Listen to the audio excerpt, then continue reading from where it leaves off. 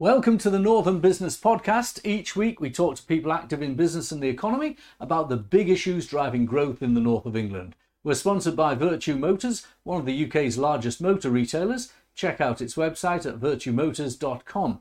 I'm Graham Robb, owner of Recognition PR. We help scores of businesses promote their products and services, and some are featured on this podcast. Make sure you never miss an episode by subscribing on YouTube or wherever you get your podcasts. In the studio today with Simon Ruck, Managing Director at Mac International, and down the line we have Andrew Haley, Chartered Financial Planner at Active Chartered Financial Planners, and Hannah Slaughter, who's Senior Economist at the Resolution Foundation. Later my colleague Harry will be talking to Tom Dower, who's the Principal of the South Durham University Technical College. Welcome everyone. Before we get to the guests in our discussion point, let's talk to Andrew. This is our first update on finance from a chartered financial planner. Andrew, what are the key data points? If this was the weather forecast, you'd look at what the temperature was and what the wind direction was. What are the key data points in the economy at the moment? Yes, thank you, Graham. So I think to start with, we'll touch on the main point that's been a big story with the cost of living crisis, etc., for the last year or so. Inflation impacting households and businesses. That key headline rate of CPI came in at 4% in December, just creeping up slightly from the 3.9 that it was in November. Not a huge increase, of course, and we are still on track. The Bank of England is forecasting that it will be getting to its target of 2% within the next year or two. So key tie-in with that, of course, is the interest rates. That's their tool to tackle the inflation issue. And they were held at 5.25%. 6-3 was the vote in favour of holding. We should note that two of those members were in favour of moving the rate upwards slightly to 5.5. But we held at 5.25, and I think people that are remortgaging in the next year will probably be quite pleased to hear that news. Generally elsewhere, the labour market continues to be strong. Unemployment has ticked up slightly, particularly in the northeast, which I know is something you'll probably speak about in detail today. Average house prices aren't moving along too much. They're up slightly on the year when you look at the index data, but no major movements on house prices as of yet. We do have about 1.5 million people due to remortgage in the next year. So we'll see with the Bank of England's moves on interest rates, how that impacts. And from an investment market perspective, the FTSE opened around the 7,600 mark today. Been a fairly quiet start for the FTSE to this year. US markets really still driving things there. The tech AI story still dominates. Well, that's great. And I noticed that crude oil has stabilised. It hasn't. Everyone was worried it would spike with the Red Sea, but it's stabilised around $78-80 a barrel. Yeah, I mean, geopolitical tensions, generally the Red Sea impact. Thankfully, it's not been too much of an impact on the UK as things stand. Oil prices are down from the 100 or so per barrel that they were back in 2022 type years. Relatively stable. If you look at the forecasts, JP Morgan, some of the big names, they're not expecting major moves on the oil front, possibly dropping slightly in 2025, but clearly, there's some factors that are out of our control there. Andrew, that's great. It's good to get a look at the data all in one spot, and maybe we'll have you coming back and doing this on a more frequent basis on the podcast. Thank you, Andrew Haley. Thank you very much. Now, let's introduce our next guest. Hannah Slaughter is the Senior Economist at the Resolution Foundation. Good to have you on, Hannah. And can I ask you, first of all, to tell us, hang on, we've got something covering the screen there. Right, we've got you now. For our viewers, first of all, tell us what the Resolution Foundation is. I know, but not everyone who listens and watches the podcast will. Yeah, of course. So we are an independent think tank based in London, but covering the whole of the UK. And our focus is on improving living standards for people on low to middle incomes. And we do that across a lot of different areas, including housing, incomes, taxes and benefits, but I personally cover the labour market. Now, I was very interested listening to Andrew Haley's update of the data, and he was talking about the Bank of England and the interest rate decision. I was lucky; I attended in the northeast of England, in Newcastle, a business lunch with the member of the shadow, one of the two members of the MPC, who put voted to put up interest rates. Obviously, they didn't have the majority. And he was saying that actually the economy is still running quite hot. And he was particularly looking at wage levels accelerating beyond inflation. So I know you look at the way in which working families can deal with the financial pressures of everyday life, but this was an economist utterly convinced that these families, along with legions of others, were in a better position, and the facts bore that out, and they could have a justification for an increase in interest rates. What would you say to that? Yeah, I think it's a really difficult job for the Bank of England to gauge, because on the one hand, obviously, from people's living standards, it's good news if wages are rising above inflation, in that people can kind of buy more with their pay packets in real terms. But what the Bank of England's often worried about is if wages are rising too fast, and then businesses have to put up prices in order to pay those wages, then inflation rises for everyone, and then people aren't any better off because the inflation then just kind of rises to overtake wages. So it's a really kind of fine balance, and something that's been kind of it's kind of been difficult to kind of yes, take the right side of the data. What I would say is that workers are doing better in real terms than they were a year ago, but we should see that in the context of the cost of living crisis as a whole. When we look over the full kind of 2-3 years that inflation's been high for, wages are still kind of lower in real terms than they were then, and wages are also starting to slow when we look at kind of more recent data, so say over the last 3 months rather than over the last year. So it looks like kind of wages are starting to cool off, hopefully in a way that means that the Bank of England won't have to raise rates to stem inflation further. But it's obviously right that they are kind of keeping a close eye on what's going on there, so that they can kind of make the right judgments. And it is true, of course, he was the minority report of it, but it was a three-way split on the Bank of England this month, because there was one of the economists that said that a rate cut was right at this stage. The one interesting takeaway I had, because my business is in PR and so on, he was pointing out that the service sector is seeing continued wage growth, and obviously that was sticky as far as the Bank of England was concerned, and wages account for the larger proportion of costs within the service sector than other sectors.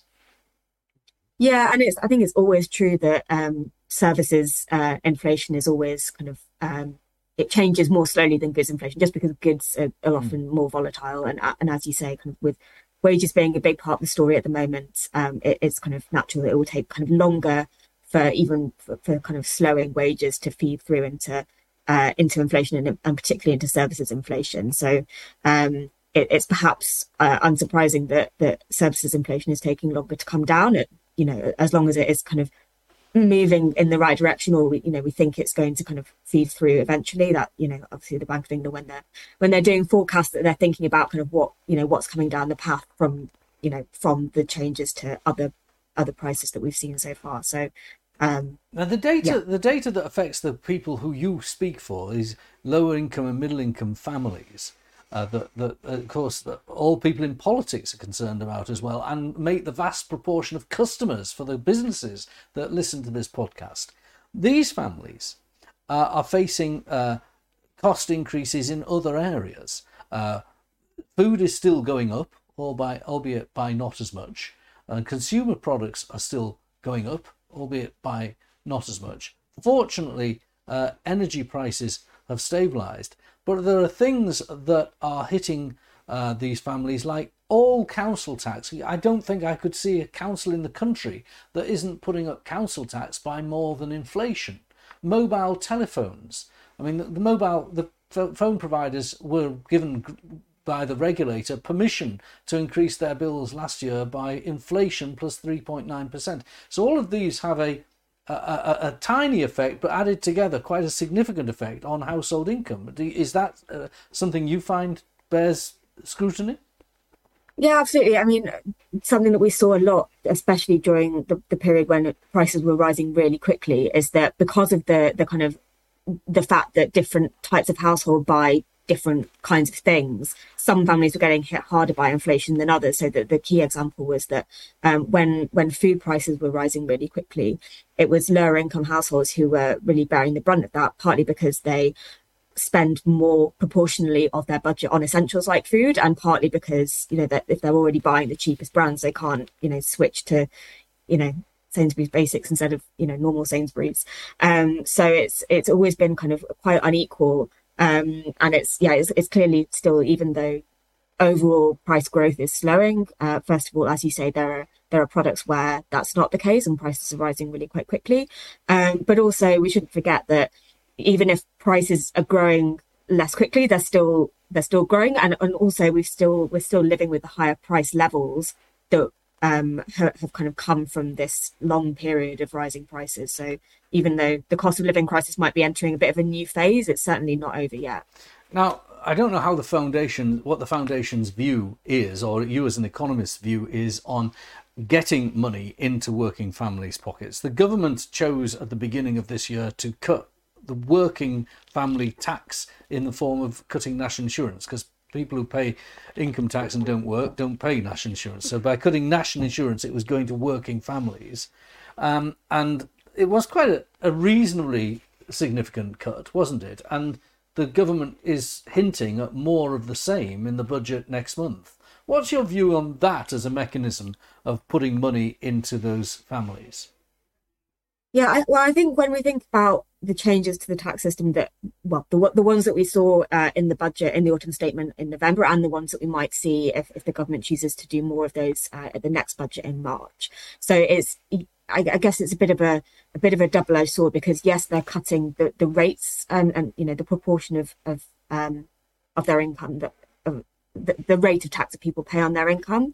But what they're also doing over the longer term is keeping the thresholds at which you start to pay tax frozen. So often, or kind of normally, I suppose, there's, the rates, the threshold at which you start to pay tax would kind of gradually go up with inflation, so that, the poorest workers don't pay any income tax, or you don't pay income tax on the kind of a certain chunk of your earnings, and normally that would kind of go up with inflation, so it stays roughly the same in real terms. But that's not happening. So actually, people on relatively lower earnings are being gradually brought into scope of having to pay tax, and then into higher rates. So when you look kind of at those effects combined, it's a bit more of a mixed picture, and so it's kind of it's it will have an impact for some people, but for some people they'll be kind of brought into the paying tax in the first place when they might not have been otherwise, or kind of paying higher rates because of those threshold reasons. Okay.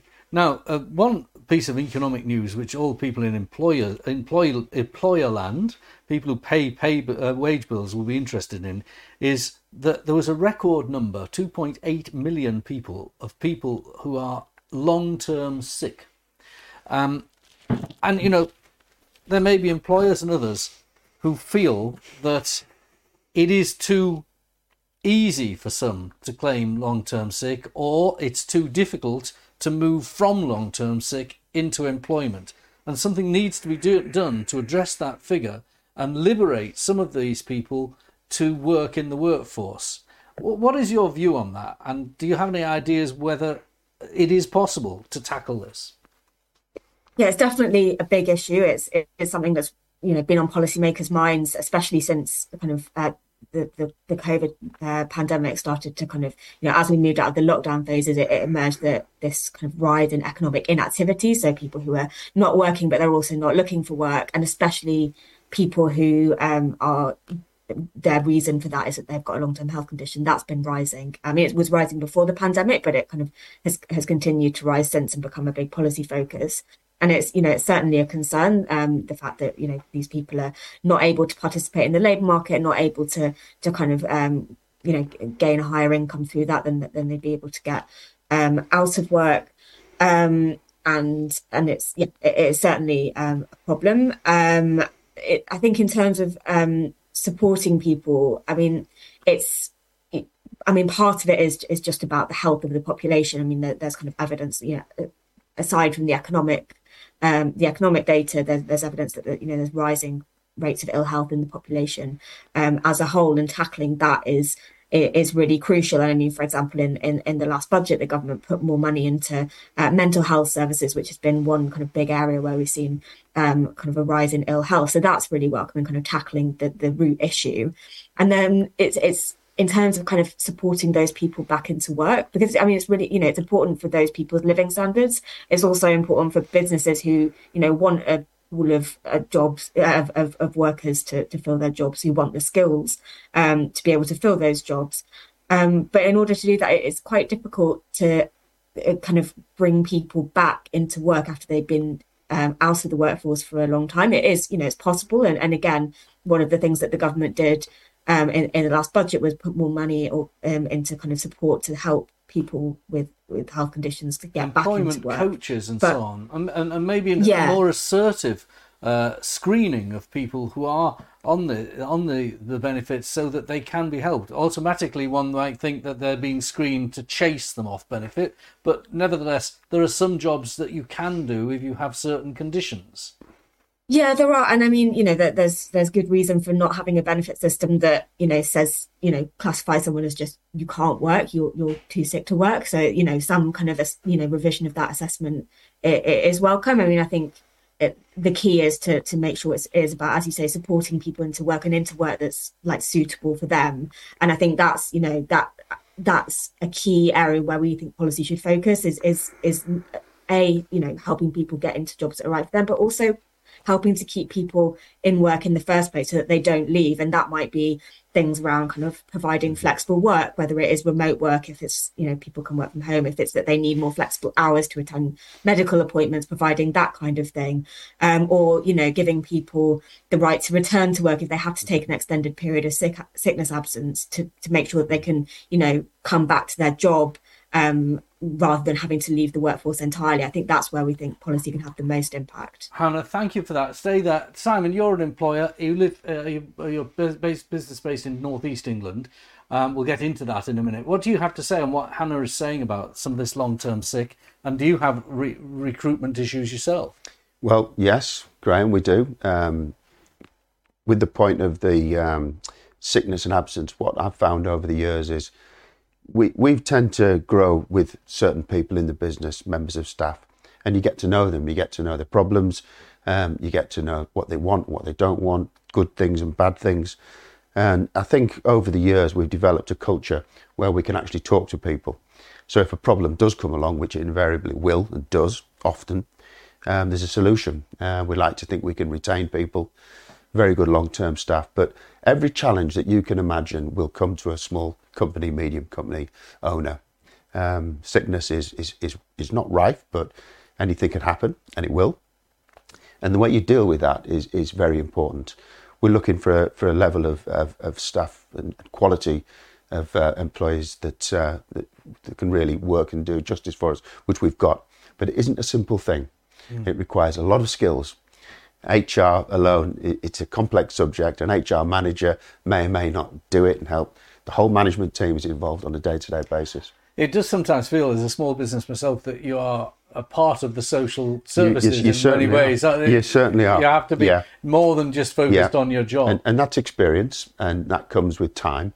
And I think that's a good thing. And sometimes it's a difficult thing to explain to people, but you do get involved in people's problems. There's a point where you can't, and the structure comes into place. But I'm very much in support of the increase in the national minimum wage, and we track above that. And I think most companies will be doing that. So it's a complex subject, but it's an interesting subject. Do enjoy it. Let's talk about your business for a little bit. Hannah, stay with us. I'll probably come to you to round up at the end. Mac International, it makes things. This is fantastic news. We want things being made in Britain. Tell everyone what you make. Okay, well, thanks, Graham. We make a range of pressure washers, have done for many years, and we're lucky enough to have a brilliant network of distributors across the country who retail the products that we distribute to them. So our factory in Darlington will produce a range of hot and cold specialist pressure washers that will be sold into all areas of industry: petrochemical, pharmaceutical, transport, agriculture. So we tend to get a good barometer of what's going on in the UK. the dealers will have their fingers in numerous pies. And from our point of view, the economies, you mentioned the economy you thought was hot. I think it probably is. I think things are actually going very well. Well, that's great. And by the way, these pressure washers, if you think about a pressure washer you use on your car, no, it's not like that. That is the same relationship as your car to an articulated truck. It is. We're talking about a big pressure washer. Big pressure washer. Industrial pressure washers, which most people have got in business. Now, these industrial pressure washers have used diesel engines to power them. They have. And you've managed to find a niche of convincing your customers to change to different fuel. That's quite right. Net zero is everything to us. We're in an industry which regrettably has burnt quite a lot of CO2, emitted CO2 as a process of what it does. As a responsible manufacturer and supplier, we're finding various different routes, and one of them is our creation of a new range of products which utilises 100% electricity to heat the water, with huge benefits, not only in performance and the quality of the product, but also the obvious fact is we're not emitting any CO2 from that product. It's an industry problem, it's not a Mac problem, and we're working towards offering our customers choice, because we're not saying that the old system is bad or it's wrong.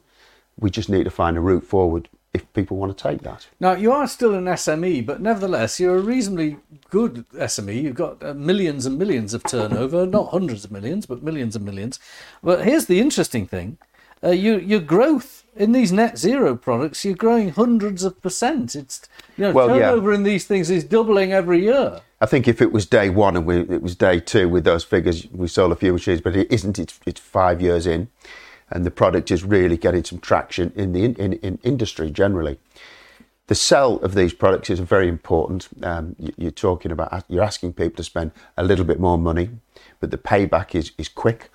And the benefits of no fuel, no diesel, no gas oil is enormous. And it's taken hold, particularly in the Northeast, which is a very important area for us. As we know in the Northeast, that net zero is a major issue in Tees Valley. And we're talking to people who want to hear this, as opposed to talking to people who just would rather use the old traditional methods. And it's made a huge difference in the development of the product. We've been able to try and test it in all sorts of fantastic companies in the Northeast successfully. And it's developed a product now which is nationally bought, and we're looking to internationally sell in the next year or two. That's fantastic. It could be an exporter, and that's what we need in Britain, because the balance of trade is, in the end, quite a significant thing in our economy. And let's just ask you about forthcoming thoughts on the wider economic picture. Go back to where we started. What do you think about the level of interest rates? Are you happy where they are? Would you, if you were on the member of the MPC, would you vote to cut them up? Probably not. It's a double-edged sword, and they're obviously split on that. I would think that the interest rates would, if anything, I'd like to see them a touch down. We're finding that companies that we deal with, suppliers, they're under pressure, and a lot of it would be down to old borrowing. Which is painful. But as an importer, obviously, we want the strong pound. So slight interest rate rise would always help us with that. Now, you're a business owner. I'm a business owner. Yep. Hannah works with the Resolution Foundation, which would look after employees. Yep. If tax cuts were going to happen in the budget, they might be focused on national insurance. And we just had Liz Truss back in the picture on television, and it reminds us that they were looking at top rate tax cuts last year, or 2 years ago. Where do you think tax cuts should be levied? Well, I think that the one-off super tax is the answer to a lot of things if you believe that story, which a lot of people don't. And I think it can be an easy answer to political questions about how things are going to be funded, tax the super rich. I think the taxes at the moment, as we see right here, seem to work. Politically, it's going to change. Possibly, we don't know. If it does, then we'll be faced with a different set of problems.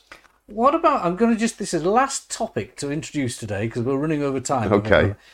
I was looking at a Labour spokesman talking about taxing unearned income at the same level as earned income. Now, that would mean if you were paying an income tax rate and you were a business owner of 45% plus national insurance of 2% on top, so 47%, or if you're in Scotland a bit more, your capital gains tax would be significant if you sold a business asset.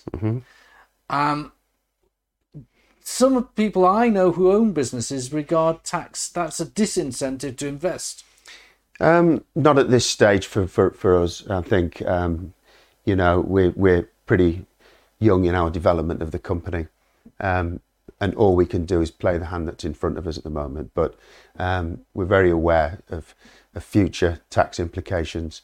And it does seem a little bit unfair that you work to do that. And then you're taxed with a reward if you can sell an asset. But I think I think it's okay at the moment. Hannah, what's your view on this? You know what I'm talking about, don't you? This is the tax on what's described as unearned income. Yeah. But if Simon buys the building his building's in, that's income that his business has earned and it's probably been taxed with corporation tax in the first place as well. What's your view on this particular attack, which could be coming down the line on capital gains? Well, I can't say I'm a tax expert in particular, but in terms of the kind of broader sentiment, I think if you're going to tax income from work, then there's clearly a case for taxing other forms of income in a similar way. Obviously, that there's kind of questions about looking at the whole of the tax system, and if there are other taxes that people are paying on those forms of income, making sure that they're not kind of then suddenly having to pay above the odds in terms of tax. Do you believe in the principle that a lower tax is a higher incentive, or do you not? I mean, probably to a certain point. Again, it's not my area of expertise. What I would say is, in terms of kind of stimulating growth, where we think is worth kind of putting the money is in investing in infrastructure in the public sector, and kind of getting businesses to invest in the private sector in things that we need. And I think in terms of if we kind of take the government's kind of if okay, you want to cut taxes, where if we were going to do that, where would we go? I think one of our examples would be around stamp duty, so that and the reason for that being that there's that reducing stamp duty would help people be more mobile around the country, and to help kind of use the labour force more effectively, and kind of help people kind of help kind of break down some of those geographical boundaries. But that's kind of if we were going to cut taxes, what would we do? But I'm not saying that's kind of Hannah. That's very helpful. That's asked and answered. Thank you for joining us. Thank you, Simon. And now, to conclude the programme today, over to my colleague Harry. I always mention him at the end of the programme because he produces it. Now, he's been out and about with our cameras, and he spoke with Tom Dower, Principal at South Durham University Technical College. Thanks, Graham. I'm here at South Durham University Technical College in Newton Aycliffe. It's National Apprenticeship Week, and I spoke with Tom Dower, the principal of the UTC. Apprenticeships are fantastic because you're training, you're learning, you're in the world of work, so you're being paid, and you're also getting qualifications as well. And especially if you look at degree apprenticeships and higher apprenticeships, the level of experience that a young person will have is absolutely brilliant for them. If you think about what employers are looking for, they're looking for people who are ready to come into the workplace and engage in a really positive way in work. That work readiness only happens if you have young people who've had experiences of academic, technical in this case, and workplace education. So UTCs provide that opportunity for them to build their confidence through dealing with employers, through a range of different projects and a range of experiences. Our students show visitors around. They meet with members of parliament, they have really good interactions with adults, which means that they're confident and ready when they go into the workplace. So employers can get involved in a number of different ways, but at the UTC they can come and work with our students on projects, on visits, and they can take placements. So for example, the new T-levels, which are an amazing qualification which the government has introduced, require 45 days of work experience for a young person. Now, after that 45 days, they are absolutely ready for work. But it's up to employers to volunteer themselves in order to be able to furnish that experience. Thank you, Harry, for that report. And now, if you want to join us as a guest on the Northern Business Podcast, get in touch. We'd love to hear from you. Thanks to producer Harry Sinclair and also technical operator Robin Campbell. Join us next time on the Northern Business Podcast. Don't miss an episode. Do like, rate and subscribe on YouTube or wherever you get your podcasts.